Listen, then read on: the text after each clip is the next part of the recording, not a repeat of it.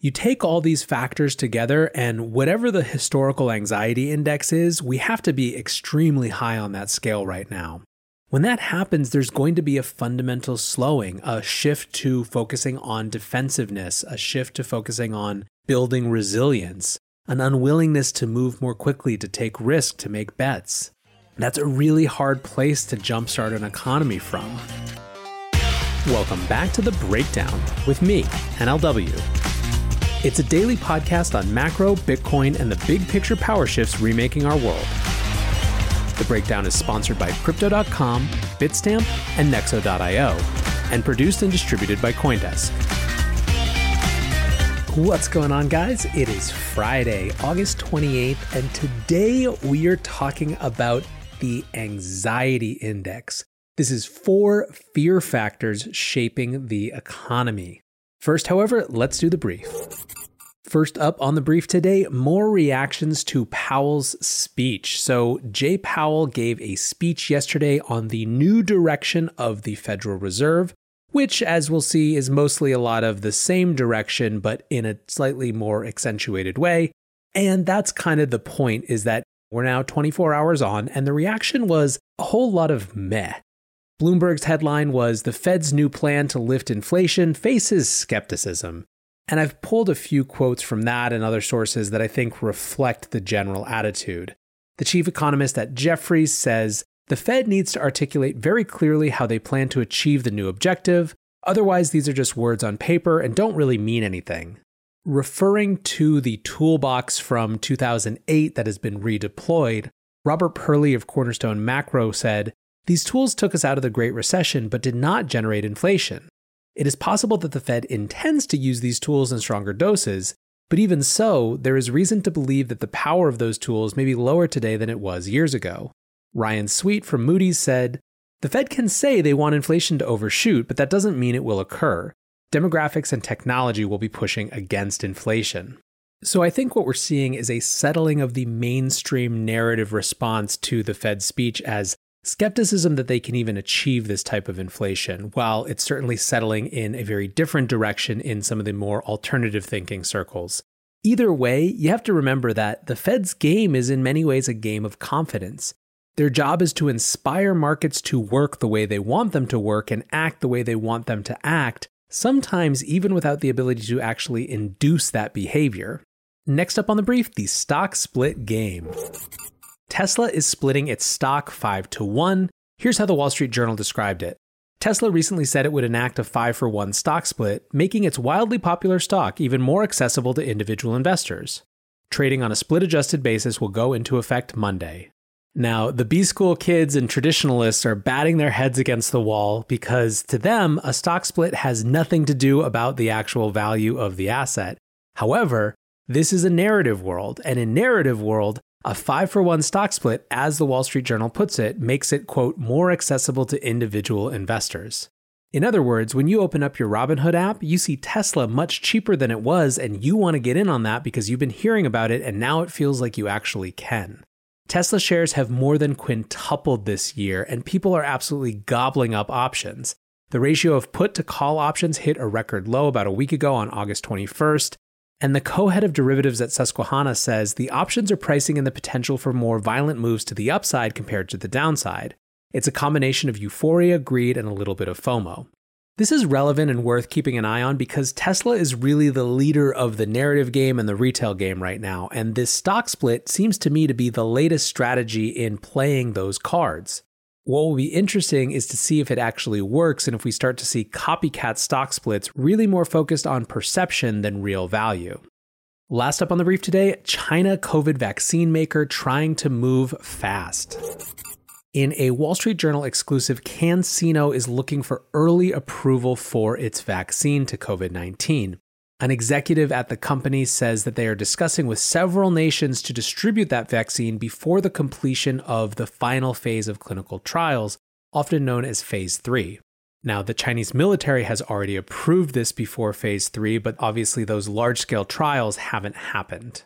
So why is this relevant? Well, this kind of previews our larger conversation about the anxiety index, but frankly, we're going to see a lot more of this story. Remember when Putin announced that they had the first COVID vaccine in Russia? It shows just how intense this battle around a vaccine, around the solving of COVID-19 is. But these early pushes also sort of create a different type of chaos because there is an additional dimension going on here, which we spend far too little time on, which is the trust of the public. It's a red flag to them, even if they're hungry for a solution like a vaccine, when these potential vaccines aren't going through the full process of trials. This, in fact, is the perfect segue to move us to our main topic, the anxiety index, for fear factors shaping the global economy. So what is the anxiety index? Well, it's a thing that, in terms of just pulling it together, is a name that I just made up. But really what I want to look at here are the things going on in the world that shape specifically consumer sentiment, which of course shapes consumer demand, which of course is at the center of a global economy based on consumption. And for that right now in 2020, you have to start with COVID-19. I believe that there are a number of dimensions about how this plays into the anxiety index. First of all, there is an economic dimension to this, right? Am I going to be able to do my job? Will it be prevented in somehow? Will the economy be shut down again? Will people keep coming to my store if I'm a small business owner? These are all realistic and very serious concerns given what we've seen over the last half year. There's also a health dimension, of course. The cases in the U.S. are growing for the fourth day in a row again, and people are wondering, will I get sick? Am I at risk? Will there be another resurgence? Will there be a fall wave? What are the long-term impacts? One of the things that we haven't dealt much with because it's been so politicized to talk about death rates is what the actual long-term impacts of this disease are, and they do not seem very good. This is not something that you just get over in quite the same way of just a flu. What's going on, guys? I'm excited to share that one of this month's breakdown sponsors is Crypto.com. Crypto.com offers one of the most cost-efficient ways to purchase crypto out there, as they've just waived the 3.5% credit card fee for all crypto purchases. What's more, with Crypto.com's MCO Visa card, you can get up to 10% back on things like food and grocery shopping. When you buy gift cards with the Crypto.com app, you can get up to 20% back. Download the Crypto.com app today and enjoy these offers until the end of September. Bitstamp is the original global cryptocurrency exchange. Since 2011, Bitstamp has been the preferred exchange for serious traders and investors, trusted by over 4 million customers, including top financial institutions. Bitstamp is built on professional-grade trading technology.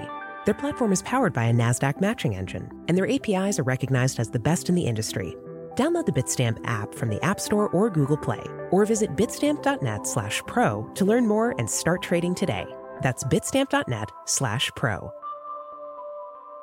In this crisis, many investors aim to keep and grow their digital assets. Others seek to maximize the yield on their cash. Nexo allows you to achieve exactly these two goals.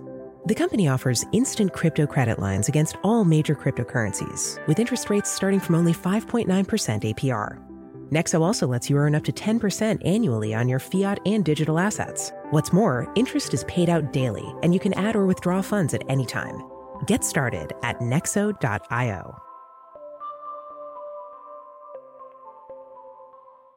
Layered on top of this is the sort of glib idea that somehow a vaccine solves everything, which of course doesn't at all take into account the notion, the reality that Americans in particular are super skeptical of vaccines. There is in fact an entire Wall Street Journal article about this today. COVID-19 vaccine hesitancy is a growing concern for researchers and health officials. There are at least 4 different sets of people who are contributing to this skepticism of vaccines. On the far, far end of the spectrum, there is the whole Bill Gates conspiracy side of things, which frankly is a non-negligible size group of people. A second group are the folks who aren't necessarily in the conspiracy world, but who have spent the last 20-25 years listening to the anti-vaxxer movement more broadly. A third group of people are those who are concerned because of politics, who are saying things like they certainly won't be taking anything before the election. And then the fourth, which is by far the largest of these groups, are those who have very reasonably just lost their faith in the medical establishment because, of course, their abysmal track record on what really was going on with COVID, and in particular, what was really going on with masks. Unfortunately, the medical establishment has convinced a lot of people this year that they are less trustworthy than they were before And so now the idea that they're going to turn around and ask people to take a vaccine is going to get some people skeptical. I suppose then you even have a fifth group, which is the folks who are looking at these rush trials and the incredible financial incentives to be the first to market with a vaccine, who are skeptical not even because they inherently have a distrust of the medical establishment now, but because they're watching the medical establishment's previously established process be thrown out the window. Take this all together and you literally have 5 different groups who are hesitant, to say nothing of downright resistant to a vaccine. So the idea that somehow a vaccine is just going to solve everything is completely nuts. This matters in terms of this idea of an economic anxiety index because this fear is hugely important in terms of how people make decisions. If they're taking risk minimizing positions, they're saving more, they're spending less, they're doing fewer things. And of course, there's a world in which that just seems like healthy economic behavior, right? They're designing for resilience. However, that's not the way that we've structured our economy and our society. It depends on people getting out there, spending money, and doing more things. And this is the direct enemy of that. There is unfortunately growing evidence that people are settling into this more defensive posture. The growth of consumer spending in July was a slowdown compared to the strong rebounds in May and June. It was still a growth, but it certainly wasn't anything like the quick rebounds we saw in those earlier months, and that reflects, in particular, the rise again of cases in July. So if COVID is the obvious anxiety index contributor, let's talk about a few things which maybe have a more indirect impact, but I believe are still part of this. The first is, let's just recap the monetary policy side of this.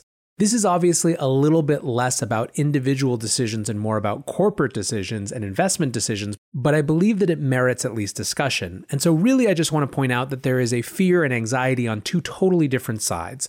On the one hand are those who fear that this new policy, this new lenience with inflation is going to lead to runaway inflation at some point, believing that it will hit the poorest first. On the other are those who are convinced, as we mentioned just a few minutes ago, that the Fed is powerless to stop the demographic and technological deflationary forces that will themselves drag the economy down.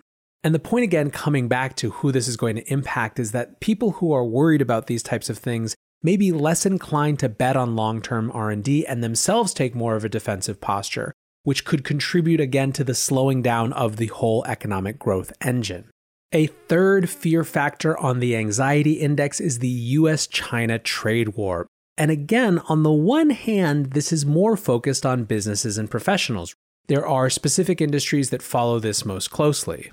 In many ways, for regular people, this is just a political football, and certainly we've seen a sort of one-upsmanship about who can be the hardest on China right now.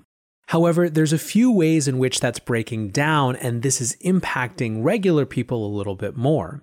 The first has to do with trade relationships where it is in fact smaller people and smaller businesses that are impacted, particularly in agriculture.